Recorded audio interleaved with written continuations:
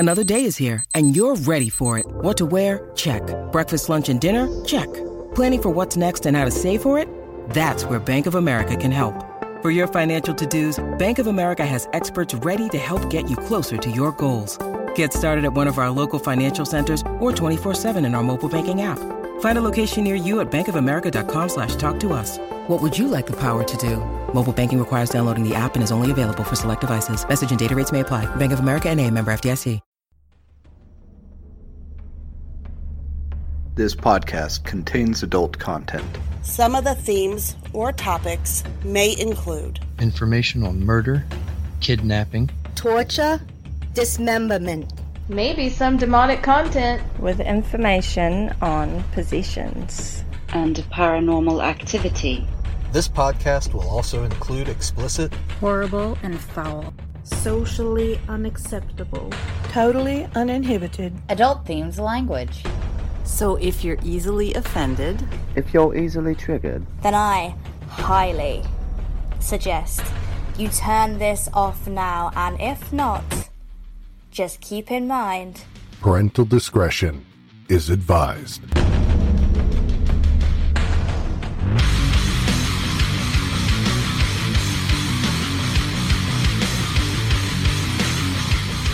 Welcome back to this episode of Mysterious Circumstances.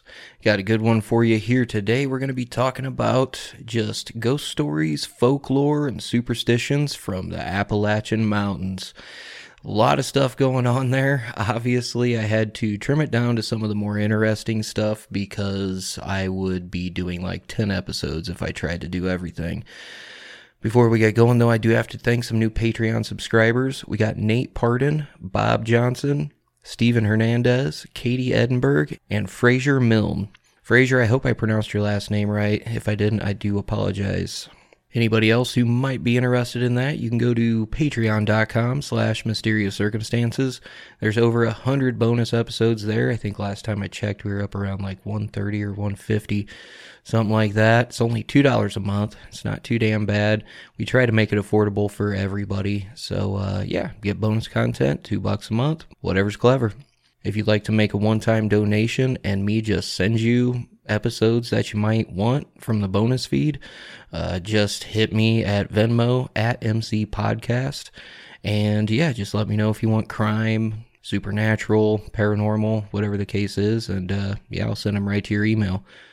And I am also going to read reviews at the end of this one as well. I have not done that for a long time, and I have, like 6 or 7 of them, I think. But with all that behind us, let's get on with the show. Alright, so the exact boundaries of the Appalachian Mountains are up for debate. The history, culture, and folklore across this mountain range are pretty similar, but they are also a lot different, depending on whether you're from North, Central, or South Appalachia. They stretch from the Canadian province of Newfoundland and Labrador to northern Alabama and Georgia. This mountain range parallels the eastern coast of North America for nearly 2,000 miles. It's one of the oldest mountain systems on Earth. It was formed roughly 480 million years ago, and the mountains are over 5 times as old as the Rocky Mountains. Because they are so old, they think that erosion has taken down a lot of the peaks, and some people believe that a lot of these big, huge peaks were once taller than the Himalayas and Mount Everest. So, very old mountain range there. The Great Smoky Mountains in Tennessee and North Carolina have some of the tallest peaks, and the backbone of this system, which is the Blue Ridge Mountains, stretches from Georgia all the way north to Pennsylvania. It was originally settled by Native Americans and later the Scots-Irish, English, German, and Polish immigrants. These hills and how green it was reminded a lot of the immigrants of their homelands, like the Scottish Highlands and Ireland and places like that. Because of the dense forest, it provided a lot of building materials. There was a lot of fresh food, game, animals, You had all these rivers and streams that are filled with fish, so it was a good place for settlers to go if they wanted to essentially thrive in a way. But when these settlers got there, they had no fucking clue, what was going on. They have all this dense forest. They're not from there. They have natives speaking a really weird language. They have really weird customs, and they're not used to any of this shit. So when it would turn to night, the forests would be very loud. There would be all these weird, unknown sounds. So whatever the immigrants heard or saw in the dark, that's some of the stories and superstitions and legends and folklore that kind of worked their way into the storytelling factor, because they didn't have TV, they didn't have cell phones. So telling stories was a form of entertainment. And a lot of this culture and folklore they had used to help build the community spirit. And so they had communal activities like corn shucking, house raising, log rolling. And that was bringing all these different types of people together. The mountain dances were the most popular gathering spots at the time, and they were called play parties. They would do that because a lot of the churches did not approve of dancing at the time. So, like any person, like, fuck it, I'm dancing, It's kind of like a Footloose thing, except back in like the 1800s. When they would do these play parties, the musicians would play like narrative folk songs, and they would be folk songs of local legends. They would be fairy tales, they would be ghost stories, and they would incorporate that into the music.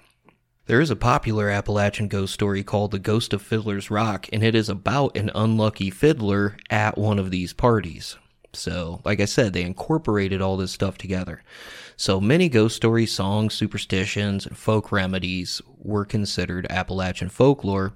They can actually be traced back to places like Scotland or Ireland.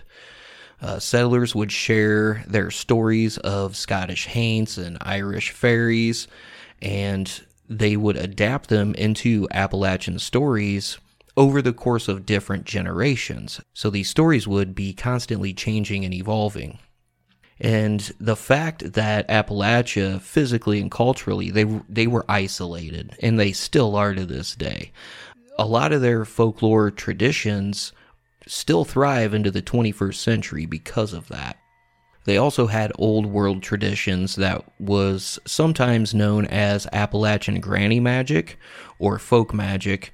A lot of those home remedies were incorporated through that by use of herbs and roots and all kinds of different things. So, like I said, it's like a whole melting pot of different cultures, but because of that, they created their own culture. Now, there were fights between the Cherokees that would happen from time to time, but a lot of the early settlers and the Native Americans, they all learned to coexist. And the Cherokee were only most prominent in southern Appalachia. I mean, they kind of trailed up a little bit, but southern Appalachia is definitely known for Cherokee. And even some Cherokees joined forces with the U.S. against pro-British tribes during the War of 1812. The Civil War also affected Appalachia quite a bit, because Appalachian people just wanted to be left the fuck alone, okay? They did not want to be bothered. They were actually split up between North, Central, and South Appalachia, but for the most part, like most of the deep Appalachian people, they just didn't want to be fucked with. They coexisted with all kinds of different cultures and races and everything like that, and they're like, just leave us the fuck alone. But robbers and guerrilla fighters from both sides, which would be the North and the South, they would steal their livestock, they'd steal their food, they'd burn their farms down, they would terrorize all the women and children who were left behind. And children were often kidnapped and forced to serve as lookouts on mountain ridges for either side. So it was, they just wanted to be left alone, and that was not happening. The Appalachians didn't trust the North or the South. Neither one of them, because they saw a lot of shit they didn't want to see come from both sides, so they didn't trust anything. So because of that, a lot of these smaller communities just isolated themselves even more from the outside world. Because you had the War of 1812, the Revolutionary War, you had the Civil War, all the Appalachian folk, they don't forget this shit. You know what I mean? They do not forget. So a lot of the storytellers would spin ghost stories about eternally damned and suffering soldiers from both sides. That was a big thing and still is. In Georgia, the stories of the Hellhole and the legendary Green Eyes, which is known as Old Green Eyes, those were two tales that were told a lot. And Old Green Eyes was also known as Green Eyes of Chickamauga. As I had previously mentioned, a lot of these Appalachian folk became their own doctors and their own pharmacists because of the fact that they had carried a lot of these traditions down, and they did not trust people from the outside. They would use herbs, tonics, roots. They would treat everything from typhoid fever to measles. Now, because of this, the mortality rate was really, really high, all right? So it ended up not being the best thing in the world, but they did not care. So because they were so isolated, they were their own people, they did their own thing, that inspired a lot of people to carry on and create all these stories that were focused on strange and supernatural, because they're surrounded from all sides by this super dense forest, and you had all these stories going and carrying on and evolving over the course of hundreds of years. Now imagine that you're living in rural Appalachia over 100 years ago. The only entertainment you have is storytelling. So you might hear stories about ghosts, something spooky. You might have heard a story from one of the natives living in your town or your little section of the world there in Appalachia. These tales, like I said, get passed down from generation to generation, and they're often believed to be inspired by personal experiences with the unexplained. I mean, if you think about it, if you've ever stopped yourself before walking under a ladder or held your breath when you're passing a cemetery, you speed up on a mountain road at night because you think you see glowing red eyes in the woods, these are all folklore from Appalachia, and we will get into a lot of other superstitions towards the end. But let's get into some fun stuff. We're going to talk about some ghost stories and legends. If you ask Southern Appalachians if they believe in ghosts, they will say no. But these communities were very isolated at a certain point in time. They're starting to get out a little bit more. The thing is these legends or these ghost stories would often teach you something. There was always a lesson to be learned within them. Sometimes that makes more sense than others, but let's get to the first one. And this one is the first ghost of Bristol. The Book of Ghosts of Bristol, Haunting Tales from the Twin Cities by V.N. Bud Phillips, features ghost stories and lore of the local region and relates an intriguing tale of an early ghost in Bristol.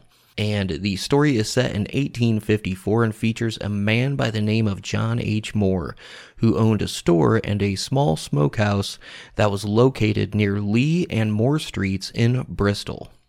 So while he's preparing to open this new store, the family made arrangements to dig a new well. One morning, Mrs. Moore went to the smokehouse with a butcher knife and was alarmed to see the apparition of what appeared to be a Native American spirit who was advancing towards her as if to attack her. The spirit disappeared and was never seen again, and the knife also disappeared after the incident. Mrs. Moore then protested the digging of the new well. She said that the spirit she saw was a warning not to disturb the area. So John Moore, her husband, is like, "You're superstitious, this is dumb." And he just proceeded with the digging. And sure as shit, after the well was dug, a Native American grave was found on the site. And according to the author Phillips, this is the first recorded ghost story in Bristol. Here's one I know a lot of you are familiar with, and it's a story that I am surprised I have never done an episode about. This is the Bell Witch. And the story of the Bell Witch is extremely popular, and it began in Robertson County, Tennessee. The legend centers around the Bell family. The Bell Witch, who is thought to be a woman named Kate Batts, was supposedly cheated in a land purchase by John Bell, who was the patriarch of the Bell family. And Bell was a very successful farmer, so he owned a lot of land, a lot of livestock, all that stuff. He had a lot of pull in town, if that makes sense. And the hauntings were between 1817 and 1821. The first notable events began when Bell saw a strange creature in the fields. Also during this time, unfamiliar noises in the house started occurring, and the family began to experience terrifying hauntings, including voices, various afflictions, being pinched or hit by an invisible entity, and a lot more outside of that. The Bell Witch would show up disguised as an animal sometimes, such as a dog or a bird, and then would also terrorize the family that way. And she would often focus on John's daughter, Betsy Bell, and would pull the sheets off her bed, physically harm her with kicks, punches, and scratches. And John Bell grew so concerned by the escalating violence that he shared his story with a family friend named James Johnston. So after Johnston experienced the spirit firsthand, word of this spread quick. This story eventually became famous enough to reach General Andrew Jackson. Now, according to legend, Jackson and his party set up their tents outside the Bell home. One man claiming that he had knowledge of how to deal with witches and was bragging about his silver bullets and how they were keeping the witch, away from them and away from the house that night. Yeah, that shit didn't work. To punish him, the witch set her sights on this particular man and gave him a beating that had Jackson's men begging to leave the premises. Now, John Bell died mysteriously in 1820, and it is claimed that he was poisoned by the witch. But the Bell Witch continued to haunt the family even after his death. She forced Betsy to break off her engagement with a dude named Joshua Gardner before eventually disappearing for good. Now, some stories claim that she promised to return to haunt John Bell's direct descendants in 1935, but there were no reports by Nashville physician Dr. Charles Bailey Bell. If you want to, you can go visit the historic Bell Witch Cave, which is located in Adams, Tennessee. Next up on the list is the Brown Mountain Lights. This is cool because at the end of this episode, I have an interview with a guy who just recently, like a month ago, just stayed around Brown Mountain, and I interviewed him because he saw these lights, and he is like, the interview is so cool. It's about 40 minutes long, so it's additional. I don't know if I'll tack it on to the end of this episode or just do it separately. I'm not sure yet. We'll see how long this episode is, but it is a cool interview. And this dude was like, there were a couple times he's like, dude, I freaked out, man. He tried debunking it, and he's very descriptive of the scene and the wind and where he was and what he was doing and everything like that. So it's a good interview. But the Brown Mountain Lights, they are known as a supernatural phenomenon with Cherokee origins. Now, these lights are found in the Blue Ridge Mountains of North Carolina in Burke County, and this is in the Pisgah National Forest. I did not look up how to pronounce Pisgah, but, if I took the time to look up every pronunciation, I'd take another week doing this episode. Now, locals and tourists both have reported glowing orb-like lights in blue, white, orange, and red hovering approximately 15 feet off the ground in the area near Morgantown, North Carolina. The first recorded sighting of the Brown Mountain Lights happened in 1771 when German engineer John William Gerard de Bram wrote about seeing the lights in his journal. Now, his written account stated that he saw the lights at a consistent time every night, and this led a lot of people to believe he was actually seeing train lights in the distance. But recorded accounts of the Brown Mountain Light sightings happened throughout the 20th century as well, especially as the Linville area gained access to electricity. So while these reported sightings of the colorful lights are known for their inconsistency, the lights are typically seen at night, especially after a rainfall. The Brown Mountain Overlook, Wiseman's View Overlook, and Lost Cove Cliffs Overlook are the most popular places to see them.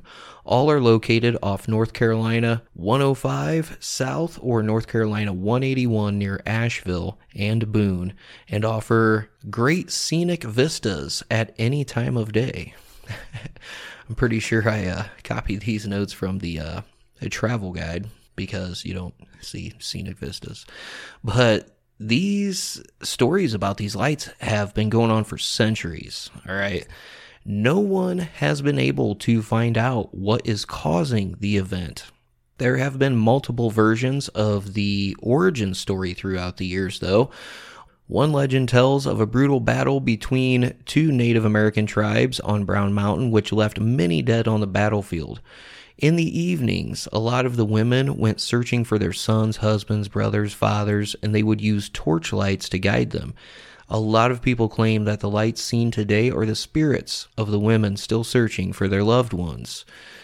Another origin story comes from the 19th century, and this story claims that the lights were the spirit of a young woman who was murdered by her husband.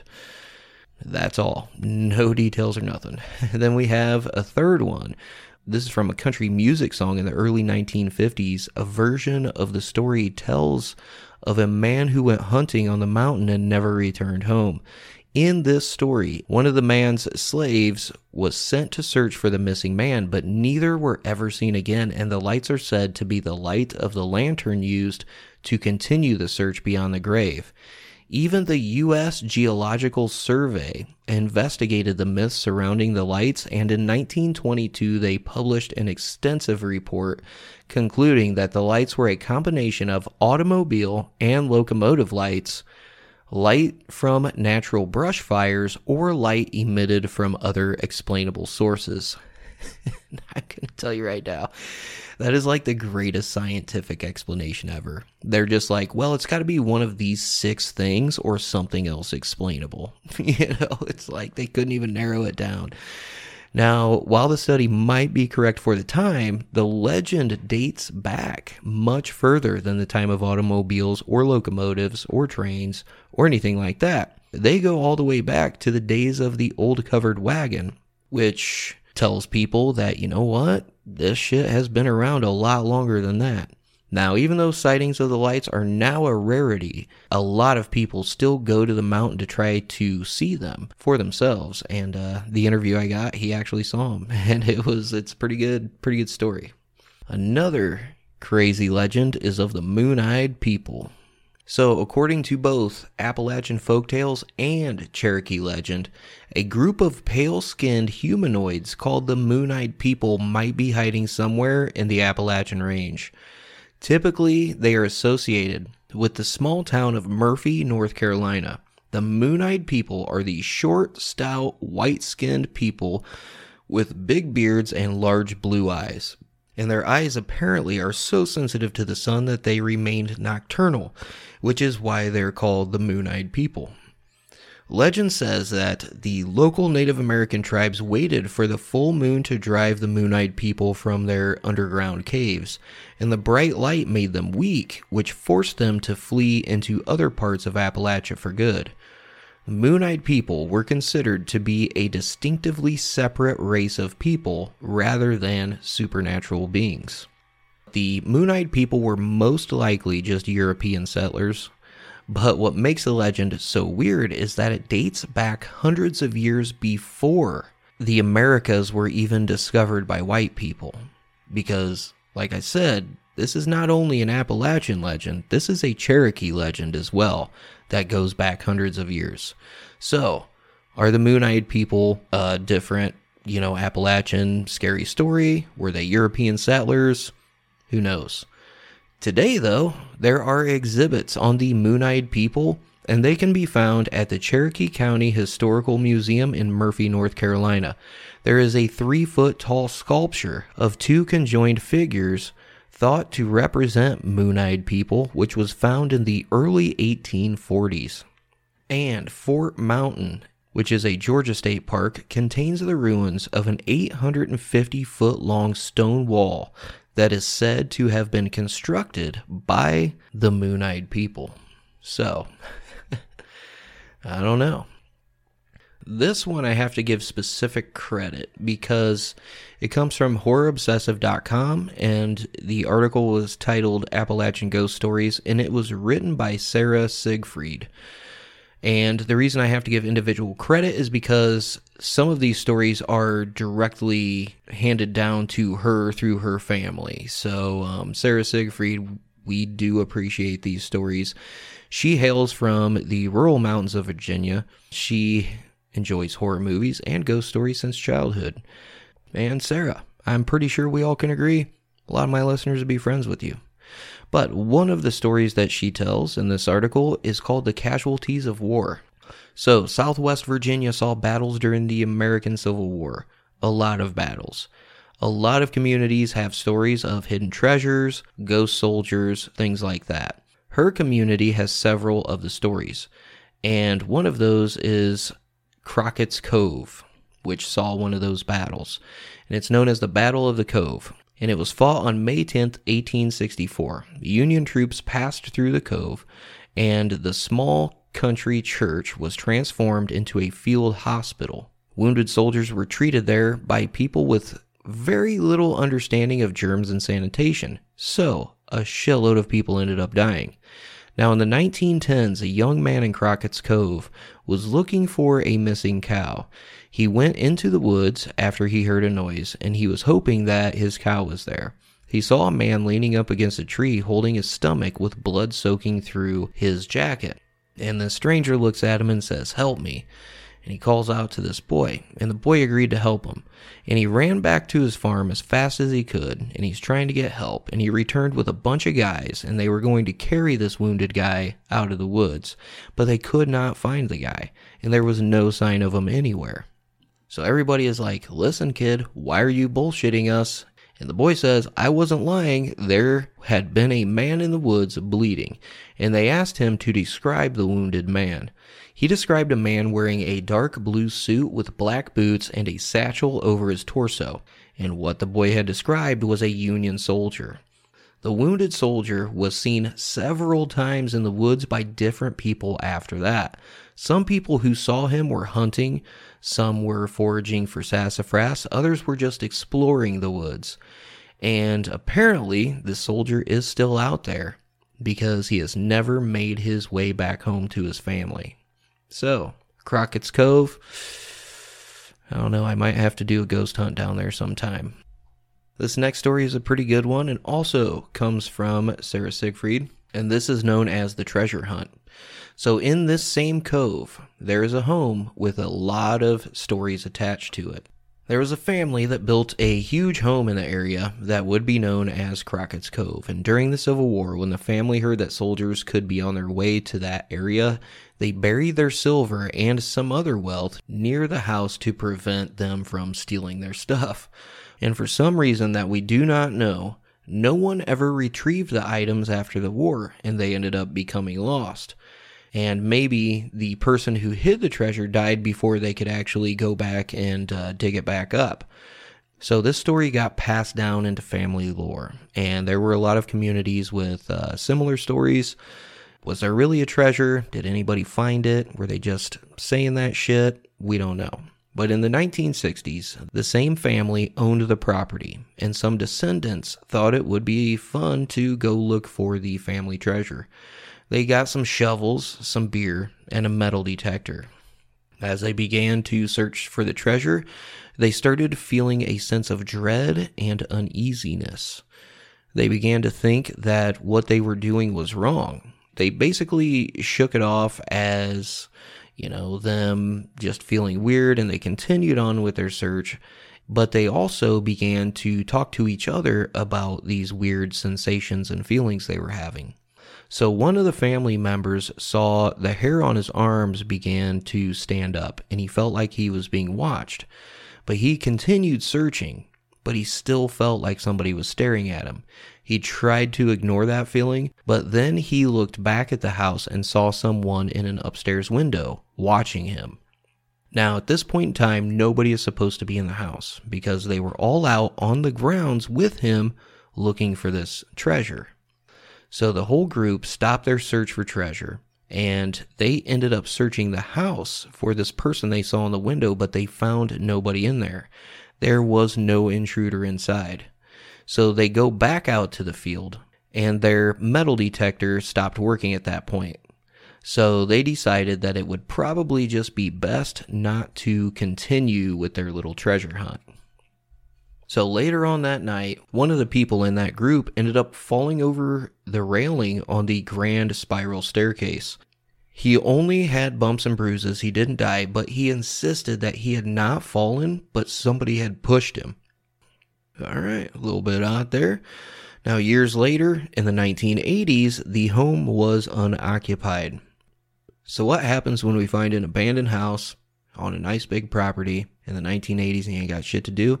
You're a teenager, you're going to go explore that shit.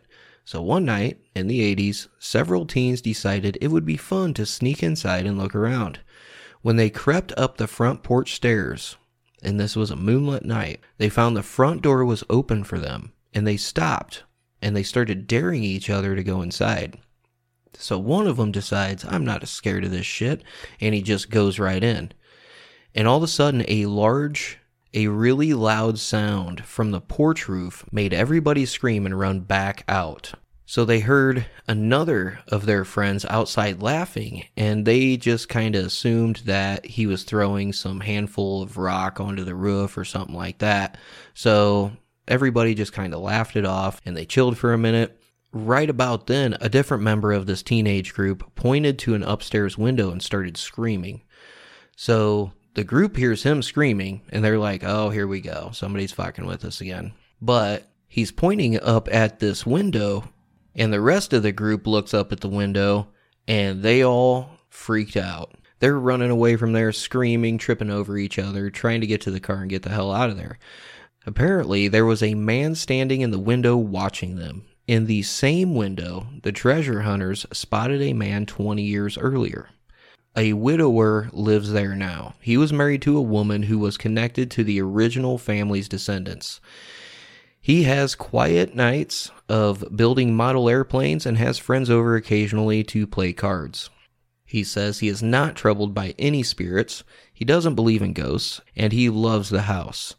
Him and his wife had restored the home to the former beauty of it during the years that they lived there.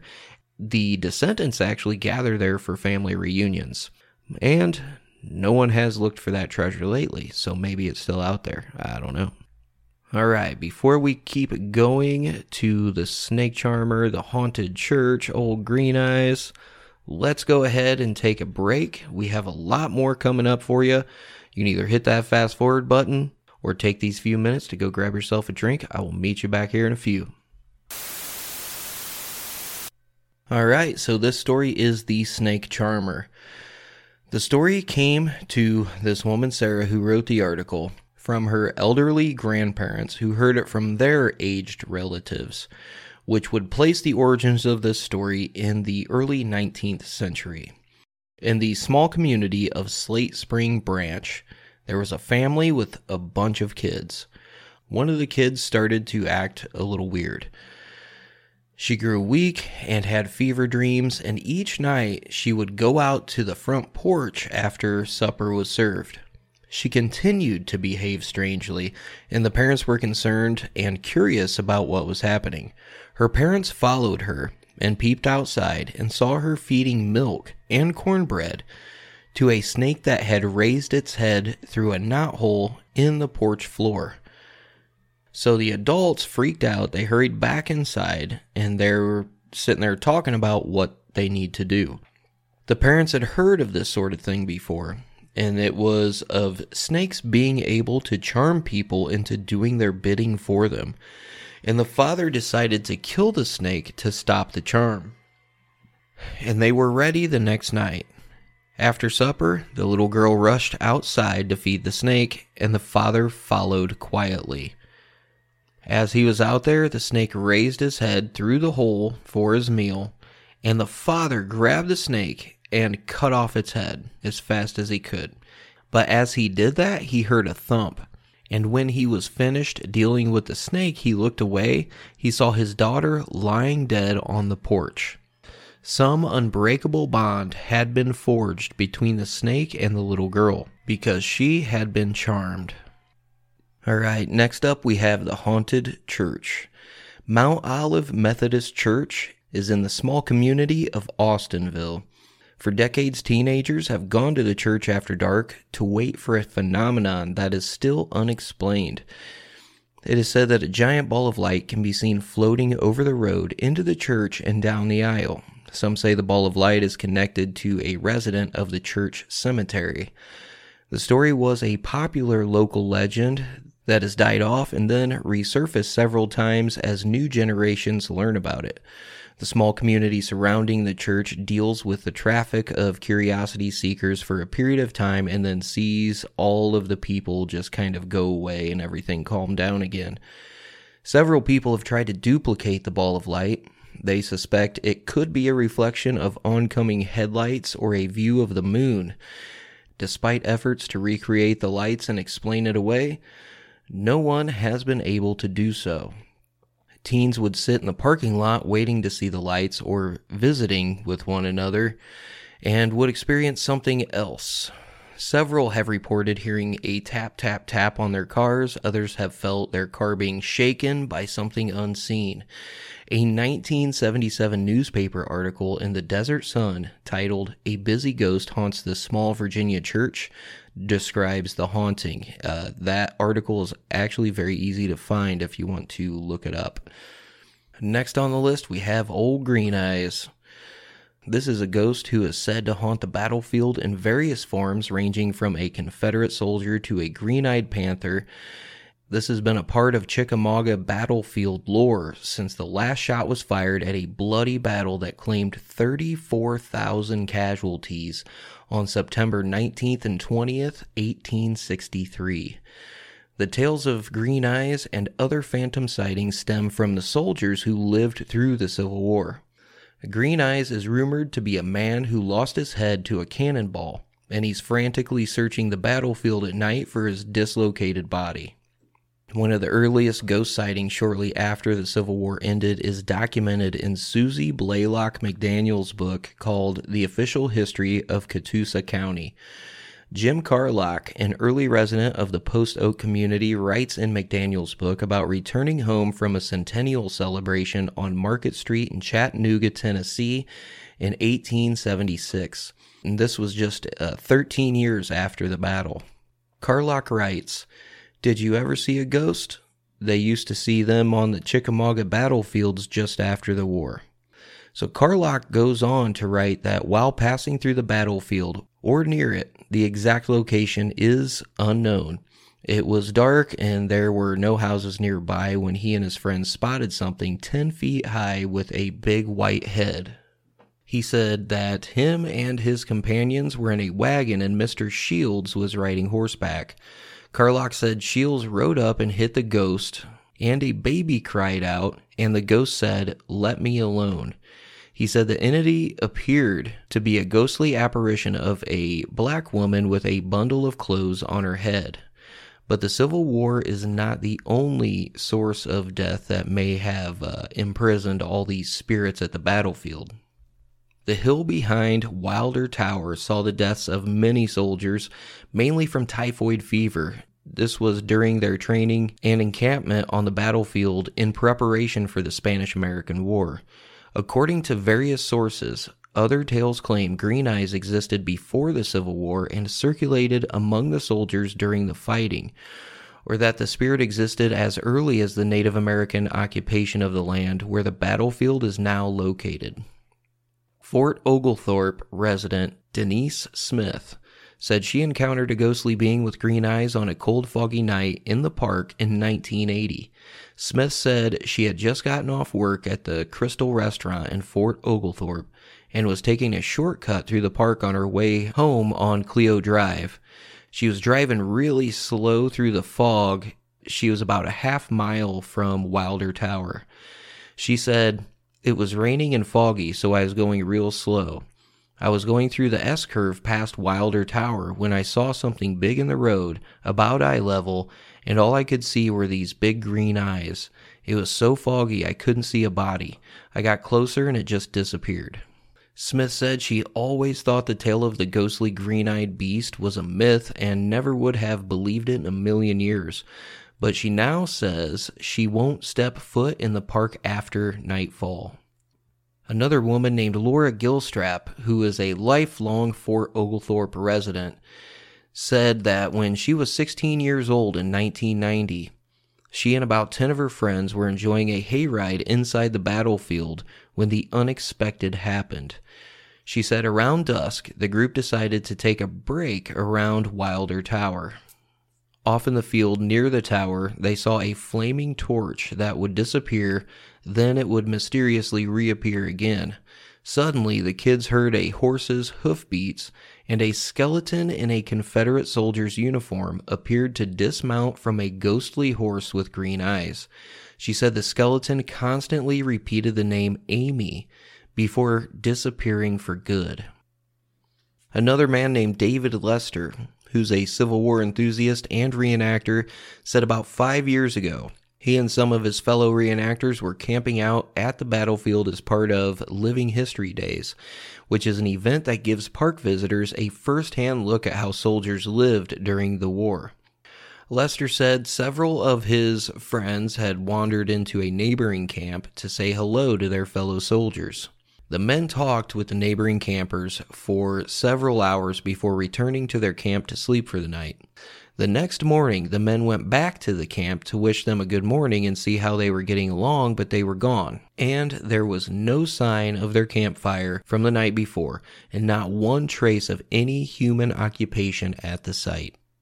Next up, we have the Black Dog, and there are a lot of different stories and origins with the Black Dog, all right?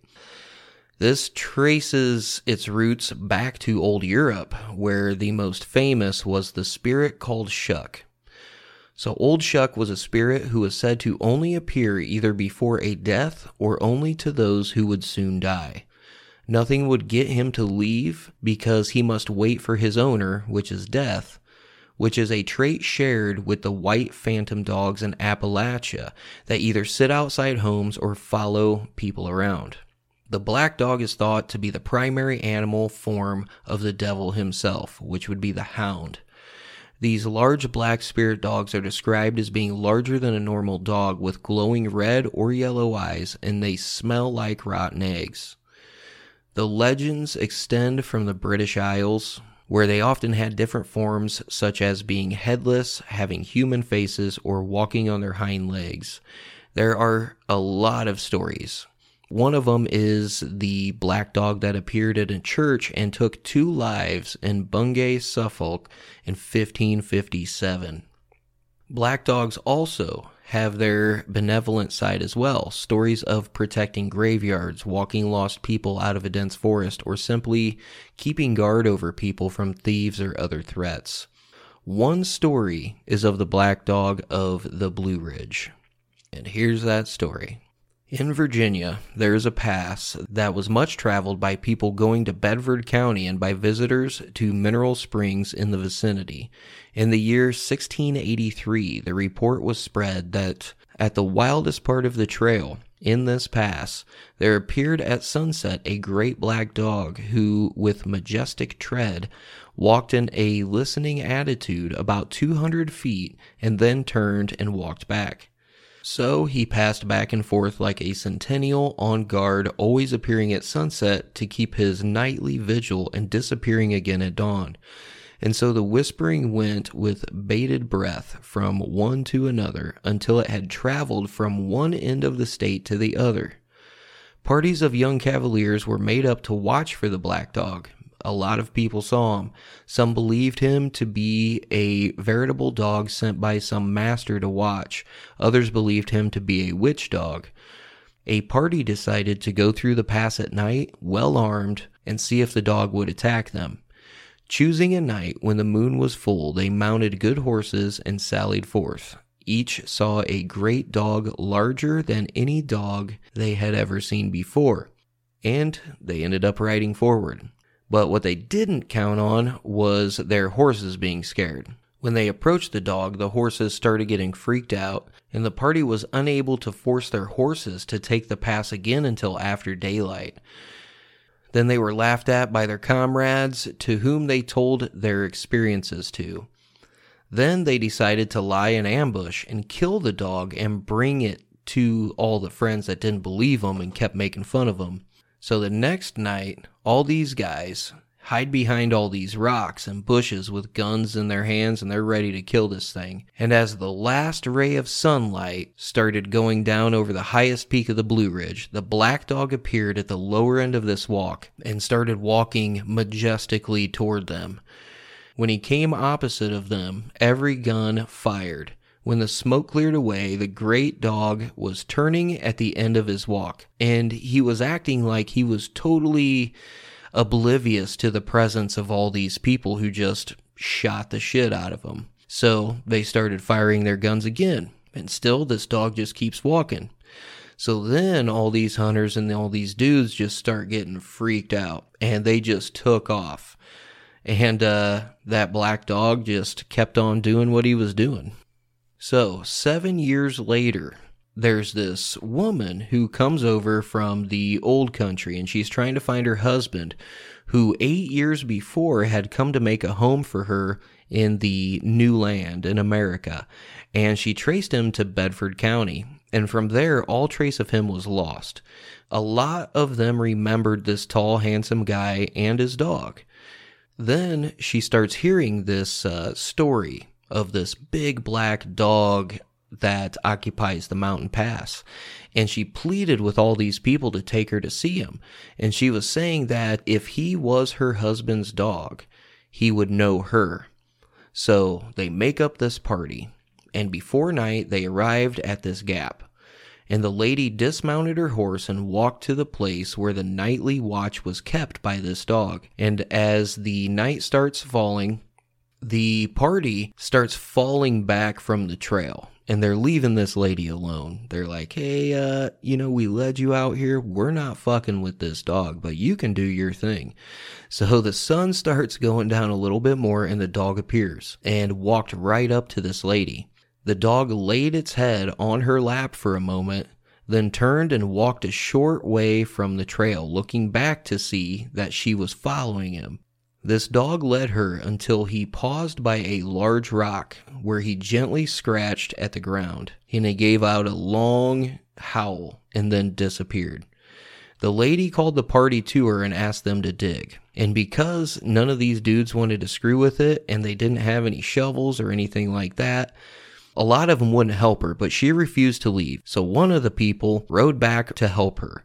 When they dug below the surface, they found the skeleton of a man and the hair and bones of a big black dog. They found a seal ring on the hand of the man and a heraldic embroidery in silk that the wife recognized. She removed the bones for proper burial and returned to her home. It was never known who had killed the man, but from that time, the big black dog never showed up again because he had done his job. That's just one of these stories. There are so many. So the black dogs that protect the graveyards were called the Church Grim. In the British Isles, it used to be a custom to have a dog buried alive under a church to protect the cemetery from witches, thieves, and even the devil. One story collected in Lincolnshire by Ethan Rudkin is about the Bell's Hope Bogart. Bell Hope was a farm where a nurse had been working. The children she had been caring for mentioned that she had a long walk home that night and wondered what she might do if the black dog Bogart appeared, and she told them playfully that she'd put him in her pocket.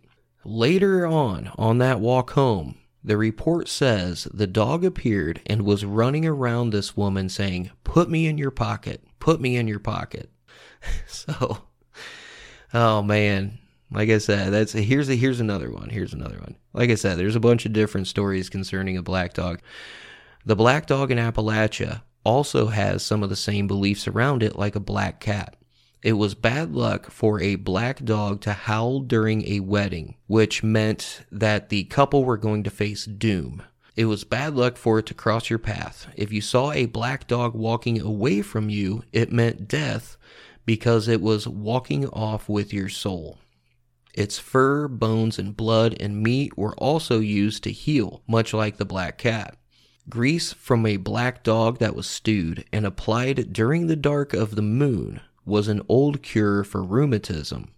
A more humane way was to sleep with a dog for 3 nights past Sunday, so you would start on Friday night, and the dog was said to absorb the rheumatism for you. The blood of a black dog taken from the tip of the tail was wiped over the doorway to keep out haints and other bogarts, and this was possibly a branching off of the black dog's role as a protector. When you were doing a conjuring, you carry the fur of a black dog taken from between the ears, and none of your enemies can mess with you. Hair from the tip of the tail, as long as the tail is exceptionally long, will ensure you will be slick and lucky in all that you do. So, those are some of the ghost stories. Now we get into some of the cryptids and creatures. And of course, the first one being the world-famous Bigfoot. Whole fucking Sasquatch. So all these stories of wild men in the woods date back to ancient times, and that would include indigenous cultures and medieval Europe. But the legend of Bigfoot, which is a very common figure in mountain folklore, it began in 1958 in Humboldt County, California. Jerry Crew, a logging company employee, discovered a set of extra-large footprints in Six Rivers National Park. A bunch of rumors spread really quickly through the company, where the name Bigfoot soon caught on.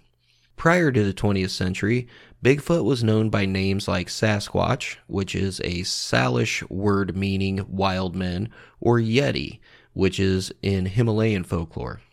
The Sasquatch was a hairy creature known for bellowing, stealing livestock, and shaking trees. Many other indigenous tribes had their own version of a large hairy monster, but the myth of the Sasquatch was the first to be recorded by European settlers. Since the mid-1800s, thousands of Bigfoot sightings have been reported all over the United States, and that would include dozens of reported sightings in the North Georgia mountains. Today, you can go celebrate this Appalachian monster at the Bigfoot Festival in Marion, North Carolina. At this annual festival, you can expect educational panels, a Bigfoot calling contest, a costume contest, and Bigfoot-themed food. I am really fucking curious to know. You know what? Maybe I'll go there sometime, check it out. I'm not much into Bigfoot or Sasquatch or any of that, but I don't know. I'd go check it out. I'm sure it's a fun time.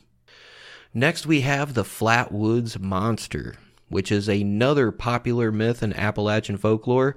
The Flatwoods Monster originated in Braxton County, West Virginia. On September 12, 1952, a few guys named Eddie May, Freddie May, Neil Nunley, and Tommy Heyer were playing at Flatwoods Elementary when they spotted a light shooting across the sky. On their way to go see what that light was, the boys stopped to tell their mother, Kathleen May, who asked National Guardsman Eugene Lemon to escort and join the boys on their little trip. When they arrived at the site of the light's crash, they saw a pulsing red light and a 10-foot-tall creature with twisted hands and a glowing green face that seemed to levitate off the ground. When the creature started hissing at them, they all took off running. The event made local and national news, and even prompted an official U.S. Air Force inquiry. Today, tourists come out from all over the country to visit the home of the Flatwoods Monster. To learn more about this scary story, you can visit Flatwoods Monster Museum in Sutton, West Virginia. Next up, we have my favorite, the Mothman. Made famous by a 1997 episode of The X-Files and the 2002 film, The Mothman Prophecies. I'm just going to say right now, way famous before that. But the Mothman is a creature with broad wings, red eyes, who originated in Point Pleasant, West Virginia. The story of the Mothman began on November 15th, 1966. Two couples, Roger and Linda Scarberry, and Steve and Mary Mallett, reported seeing a large flying humanoid with a 10-foot wingspan and glowing red eyes following their car. Similar reports came in over the next few days, and the sensational story was soon picked up by a local newspaper. Mason County Sheriff George Johnson believed it to be a large bird because the stories fit the description of a sandhill crane, which has a red forehead and wingspans recorded up to 7 feet 7 inches. On December 15th, 1967, over a year later, the Mothman was credited for the collapse of the Silver Bridge, which killed 46 people. For more information on this infamous Appalachian monster, go visit the Mothman Museum in Point Pleasant, where you can take a selfie with the massive Mothman statue displayed outside. And you can also celebrate the Appalachian myth at the annual Mothman Festival, which typically happens on the third weekend in September.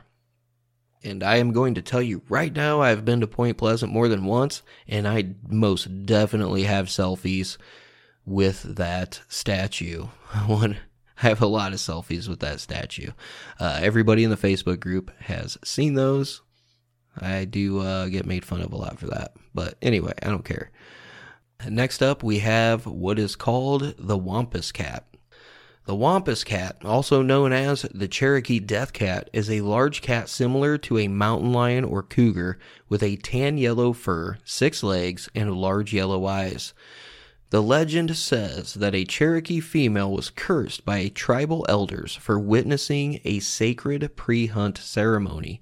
She had hid under the pelt of a large cat and got turned into the half-woman, half-beast that we hear about in this Appalachian myth. Forever left to wander alone through the mountains, the Wampus Cat acts out in anger at being cut off from her former life.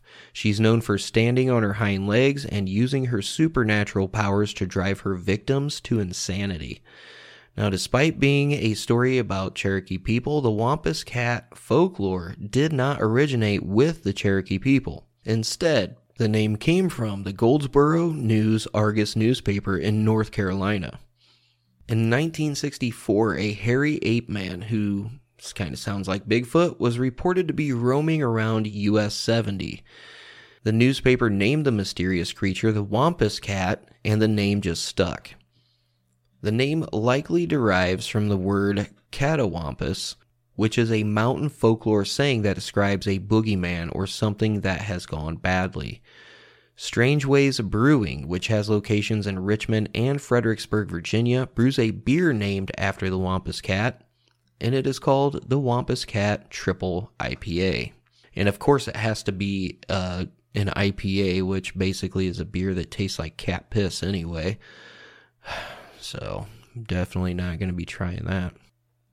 Next up, we have the Wolfman, which is a large canine-esque mammal that roams the hills near Wolfe County, Kentucky.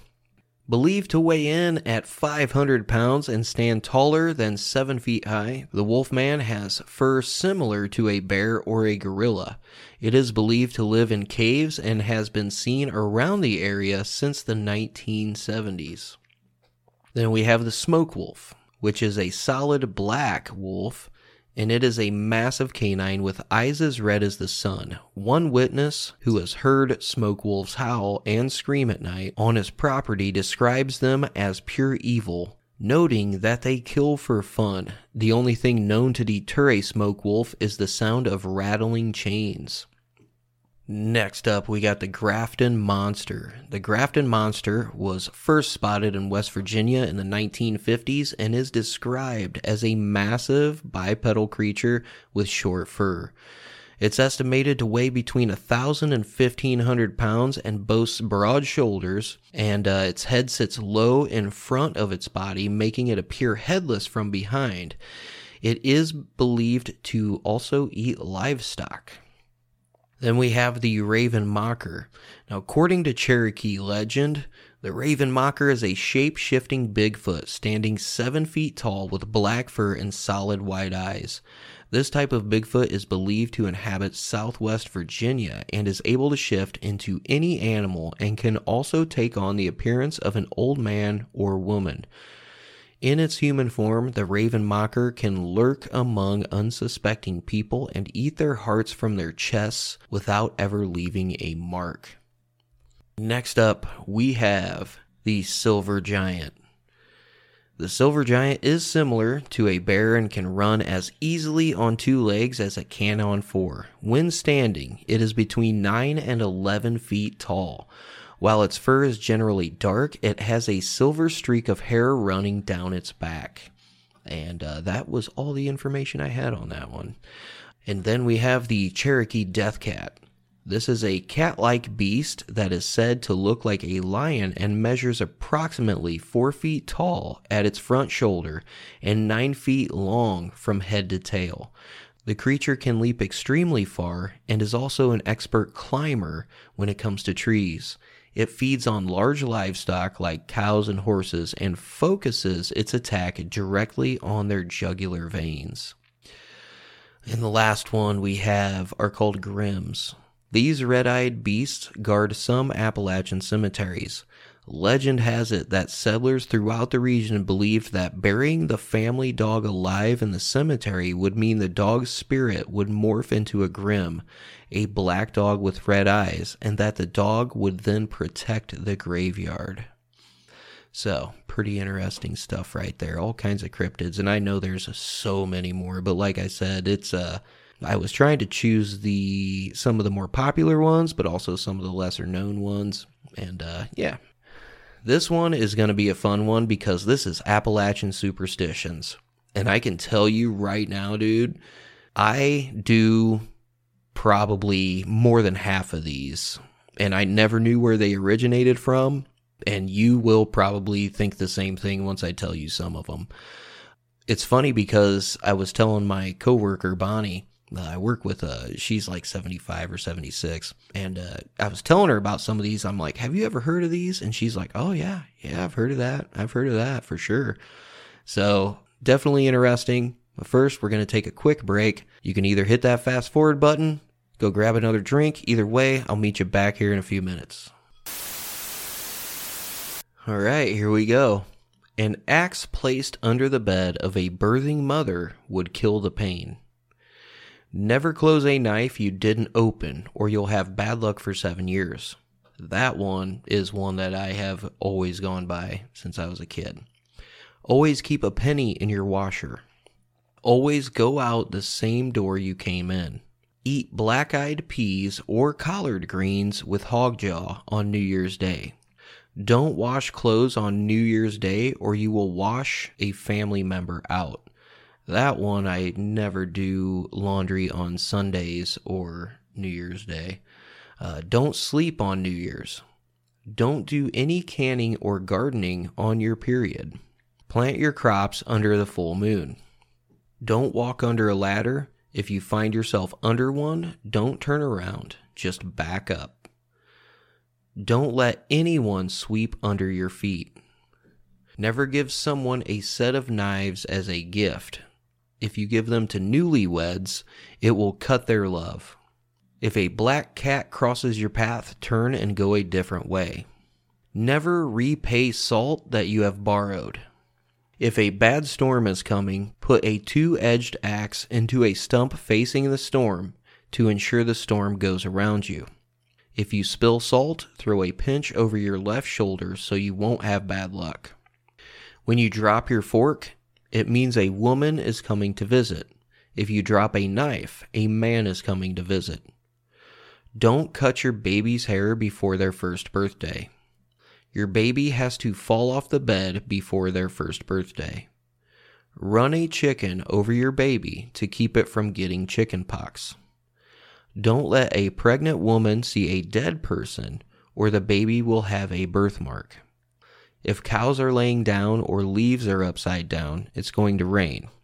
The leaves being upside down is a real thing. That's how we always tell. Hang a horseshoe upside down to keep good luck from running out. Wear a buckeye in your bra to ward off rheumatism. Hold your breath when you pass a cemetery, or you'll be the next one to die. If you see a white horse, you'll have good luck. Hold your feet up when you're crossing a railroad track, or you'll lose your boyfriend. If you're walking with someone, you have to go on the same side of a post or obstacle, or it will break your friendship. Do not wash clothes on Sunday. If your nose is itching, it means company is coming. Open the windows when someone dies and cover the mirrors so that their soul can leave. Hang a mirror by the door to protect against evil. Never leave a rocking chair rocking, or you will invite spirits. And there we go. So because of the length of this particular episode, I am going to put out the interview with Shane on a separate episode, probably tomorrow. It's like I said, Shane is the guy who I talked to. He witnessed the Brown Mountain Lights just like a month ago. Super cool interview. I think you guys will like it, but I think I'm just going to do it separately because this is a long enough episode. So let me credit a couple sources here. We got Blue Ridge Mountains Travel Guide, Appalachian Folklore, Monsters, and Superstitions, March 18th, 2022, written by Amy Lewis. Next, we have the Appalachian Ghost Tales and Stories, written October 13th, 2018. We also have the moonlitroad.com. Then we have 10 Mountain Monsters Found Lurking in Appalachia, an article written by Beth Braden. And finally, Holy Stones and Iron Bones, Black Dogs and Appalachian Folklore, which is a blog. So, I hope you guys enjoyed this episode. If you want to stick around for some reviews, you are more than welcome to. First, let me give some information here. If you want to follow me on social media, you can go to Twitter @PodcastMC. If you want to follow me on Instagram, go to mysterious_podcast. You can also follow my personal Instagram as long as you have a real account. Just go to BurnItAll13. Not hard to find. I do have a TikTok. I can't honestly remember what its name because I don't get on TikTok very much, but I do have a TikTok as well. I think it's Mysterious Circumstances, but I can't remember the exact name. If you want to email me, you can hit me at justin.mcpodcast@gmail.com. Facebook, you can join the group, and you have to answer the questions, otherwise I won't let you in, sorry, or the admin won't let you in, actually. And then I also just made a new Facebook page. When I took a break from Facebook the last time, they decided to go ahead and just delete my fucking Facebook page for the podcast, so I just waited a few months and decided to make a new one. So if you want to go like the Facebook page, just type in Mysterious Circumstances Podcast. You can find it, like the page. Let's get on with some of these reviews here. All right, let's see what we got here. This one is from, looks like Roxy Mountain Bob. Says, wow, wow, wow. I am in my 50s and had never listened to podcasts. I had a road trip and decided to try one out, and I thought it would be like an audiobook.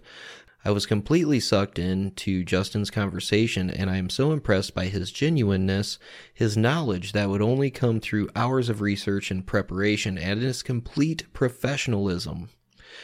Oh, yeah, man. I'm professional to an extent. I specifically enjoy feeling like we were just sitting at a table drinking a beer while he is just telling me a story. I'm hooked.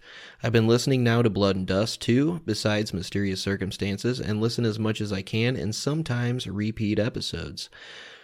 I've tried a few other folks out, but keep coming back to a Justin creation because I compare everything else to him now, and they just don't stack up.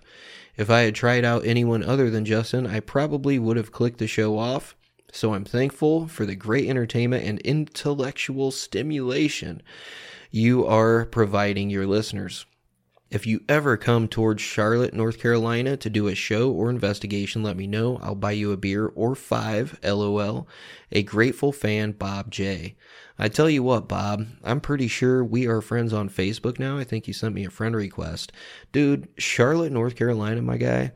I would fucking love to go there, and to be honest with you, I'd go there just for like a weekend trip at some point, man. I don't know about a live show, but I'll still have 5 or 10 or 12 beers with you, and we can talk for hours, dude, because I have a lot of random fucking knowledge in my brain at this point, but I always appreciate people taking the time to leave reviews, so thank you very much, Bob. I appreciate it, man. I'm really glad you're liking the podcast. Next up, we got Doodah Man 1979.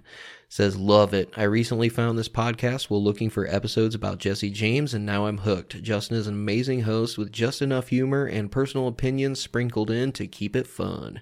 Hell yeah, dude. That was a great series, man. It was one of my favorite series, was Jesse James. Next up, we got Smithers77. Love the podcast. I love listening to a podcast at work. Helps me get through my day and always keeps things interesting. Feels like I'm hanging out with Justin and seems like a guy I'd love to get a beer with. I'll be honest, I am pretty fun to drink with for the most part. Keep up the great work. P.S. Would love for you to roast me like a 1-star. Okay, here's the deal. I didn't know what to say to that because I'm like, oh, all right, like I got a 5-star review, but he wants roasted like a 1-star. So what I did was I posted that in my Facebook group and asked for a little bit of help. And here is what people came up with. The roasting is not what it usually is, but I think it kind of fits this scenario. So let's see what we got here. Roseanne says, I would seriously be concerned about this person's sensibilities, judgment, and questionable life choices. I mean, Justin, wouldn't you be worried about you if you wanted to hang out with you? And it's like, yeah. Christina says, we've all heard Justin roast someone before. If you've been around long enough, then you know that this could be brutal. Justin, I would proceed with caution on this one. Tammy says, I don't know. I think I'd do some research Justin style and find out about this person and then proceed to roasting. Clayton says, roast him up a little, but he seems like a cool dude. Matthew says, bruh, like you'd have a beer with stupid plebe? Come on. Only last podcast on the left drops that fucking low. Keith says, comment seemed fine until the roasting suggestion. I don't know. Does that mean something different in the U.S. than what it does here? Chuck says, make it weird. Make it awkward. Watch some roast jokes. You got this. Think about us playing pool, drinking beer, rocking out. And then Kathy says, actually, this guy sounds fun. So that's about all I got, man. It's not too hardcore roasting, but you will actually hear one here in a few minutes if that's what you're into, because I do have a nice little 1-star review. And for the love of God, you guys are never going to guess what it concerns. This one is from Kevin7845. Been listening several months now. Best podcast out there in my opinion. Just listened to the Wild Bill interview. It was great. I hope there will be more. Kevin, yeah, there actually will be more. Bill reached out to me last week and wanted to talk about some more stuff. Apparently, the prison that he's at had a bunch more killings and murders and shit. So yeah, that's what we're gonna do, man. I'm gonna have him back on here very soon and definitely do another interview. And thank you very much for that 5-star. This one is Zen Beginner 33. Good show overall. I enjoy the show for the most part, but the constant cussing gets old quick. That's a 2-star right there. He did give me a pity star. As we know, the 2-star reviews are pity stars. Listen, Zen Beginner, I don't know if you're a female or a male, but there's this cool fucking thing at the beginning of the podcast called a disclaimer that literally tells you there's going to be cussing. Then there's this really other cool thing, and it's a big giant fucking E right next to the episodes that there is heavy cussing in. That E stands for explicit. I'm not sure if you're familiar with that word. You can Google it if you want. Then besides that, if you actually read the podcast description, there's this thing right at the top, at the beginning, in all capital letters, surrounded by asterisks, that says explicit language. Now, I'm fucking sure that you are an intelligent half-ass. If you can leave a fucking review, I'm thinking that you can read. I mean, you can write, obviously, or at least type, for that matter. You're probably one of those people who can't even fucking read or write cursive. That's kind of what I'm thinking. But, dude, fucking read, you know? You don't even have to fucking read. You can listen to the disclaimer at the beginning of the fucking episode. Anyway, I don't even know what to say about reviews like that anymore. It's like, are you fucking kidding me at this point? I have literally been doing this for almost 7 fucking years. In a month, almost exactly a month, it'll be 7 fucking years. And people still just don't fucking get it. Anyway, moving on. We have a lovely 918 5 stars. Favorite podcast. Keep up the good work. Oh man, this one right here. 5 stars. P226 Sig. Hell yeah. It gets me through the day. I found this podcast while I found Blood and Dust. I listen to it while I'm at work, and it's how I get through a boring day. Dude, I tell you what, I don't listen to much podcasts, or many podcasts, I should say. I am a fucking audio drama freak. Like, it's TV for your fucking ears, man. Like, I listen to a lot of fucking audio dramas. I've thought about making one before, but yeah, I just don't have time for that shit. But there's a couple podcasts I listen to, though. But I do appreciate that, and I'm glad I can get you through the day. This one is funny. Oh, my body. It says, 5 stars, great podcast. Only podcast I can relax and fall asleep to. Keep it up. Hell yeah. Next up, we got JD Dodger. Very interesting. I have tried many podcasts. I rate them by the voice mostly. I enjoy listening to Justin. Doesn't bother me. He uses some 4-letter words. He does his research and is just as baffled at what happens to the person as I am. I really enjoy your podcast. Keep up the good work, Justin. Sincerely, JDF. Hell yeah, JDF. I'm telling you what, man, my reactions are pretty fucking real, you know? Because that's why I pick these cases, because they're fucking weird. Or they're fun, you know, one or the other. Next up, we have Mrs. BL, the literal best. I love this show. Justin, you are amazing. Your show is so well done. The conversational style, it's like an old friend or cousin telling you a compelling story. Your topics are varied and always intriguing. I can and do listen for hours. Also, your roasting of bad reviews has me rolling laughing. Keep on being awesome. Love you. I tell you what, Mrs. BL, I love you too. And I hope you have a great day. Whatever time you're listening, I hope you have a great day. Next up, we have R. Roberts 516. Please don't change a thing. I love the fact they can't label this podcast as true crime, history, or paranormal. It's a great mixture of it all and keeps everything from being repetitive and boring. Your topics and content is so interesting, the F-bombs float by without me noticing. Thanks for the hours of non-political entertainment. As for your haters, they need to stay on their couch drinking their buttermilk while watching Matlock. Keep doing what you're doing. Fuck yeah. I like that review because you have a very good point. They really can't label me in any specific genre because I do a little bit of everything. And if I find something interesting, I'm going to do it. I love paranormal. I love history. I love crime. As long as it's unsolved, you know, even some of the weirder solved ones. Next one, I'm not sure how to take this one. This is from fucking July, so they probably, I don't know how this, it's a 5-star review, okay? And it says MN Fanatic, which I'm assuming is Minnesota Fanatic. And it says, meh. Not a show for me, but I've listened to a few episodes. Too much rambling and repeating self. Guests are usually way too quiet. Got tired of getting my ears blown out. Just didn't hear half the conversation story.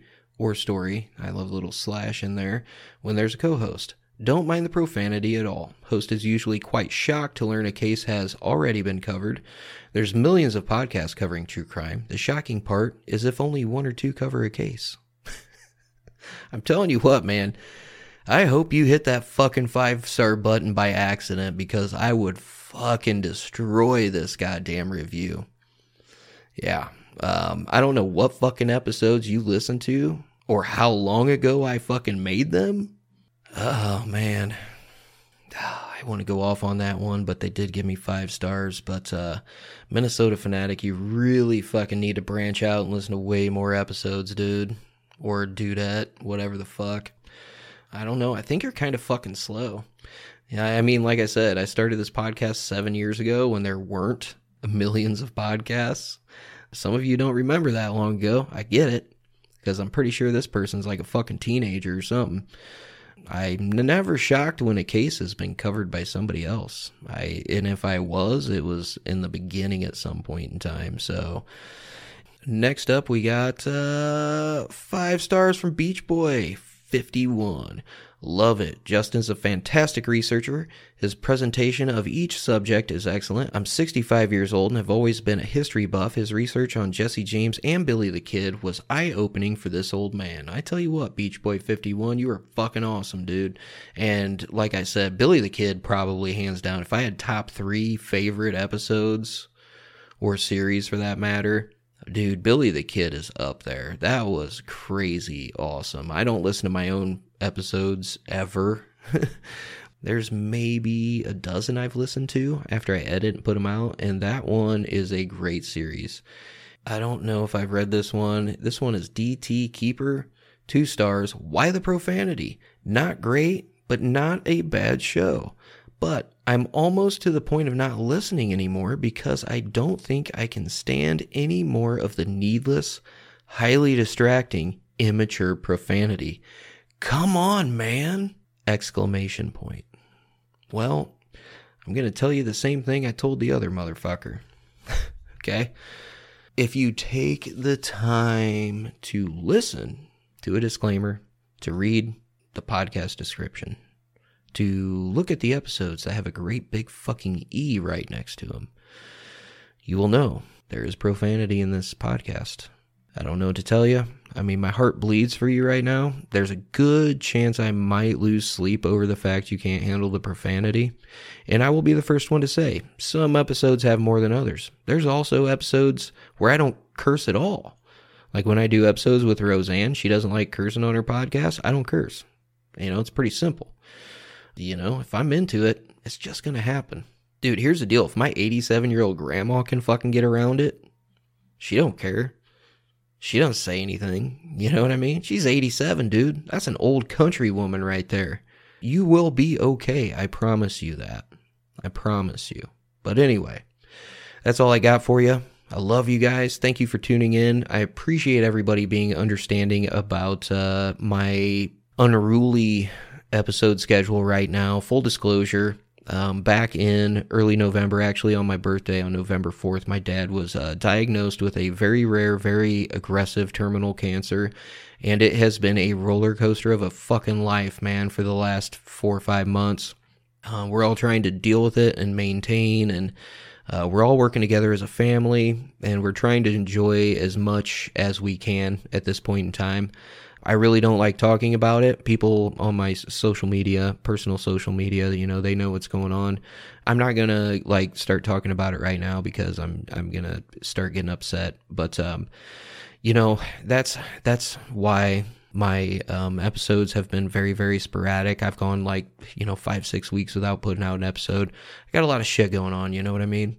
But I appreciate everybody being understanding. I appreciate everybody that has donated to my dad's medical bills to help out and everything like that as well. It, honest to God, means the fucking world to me, man.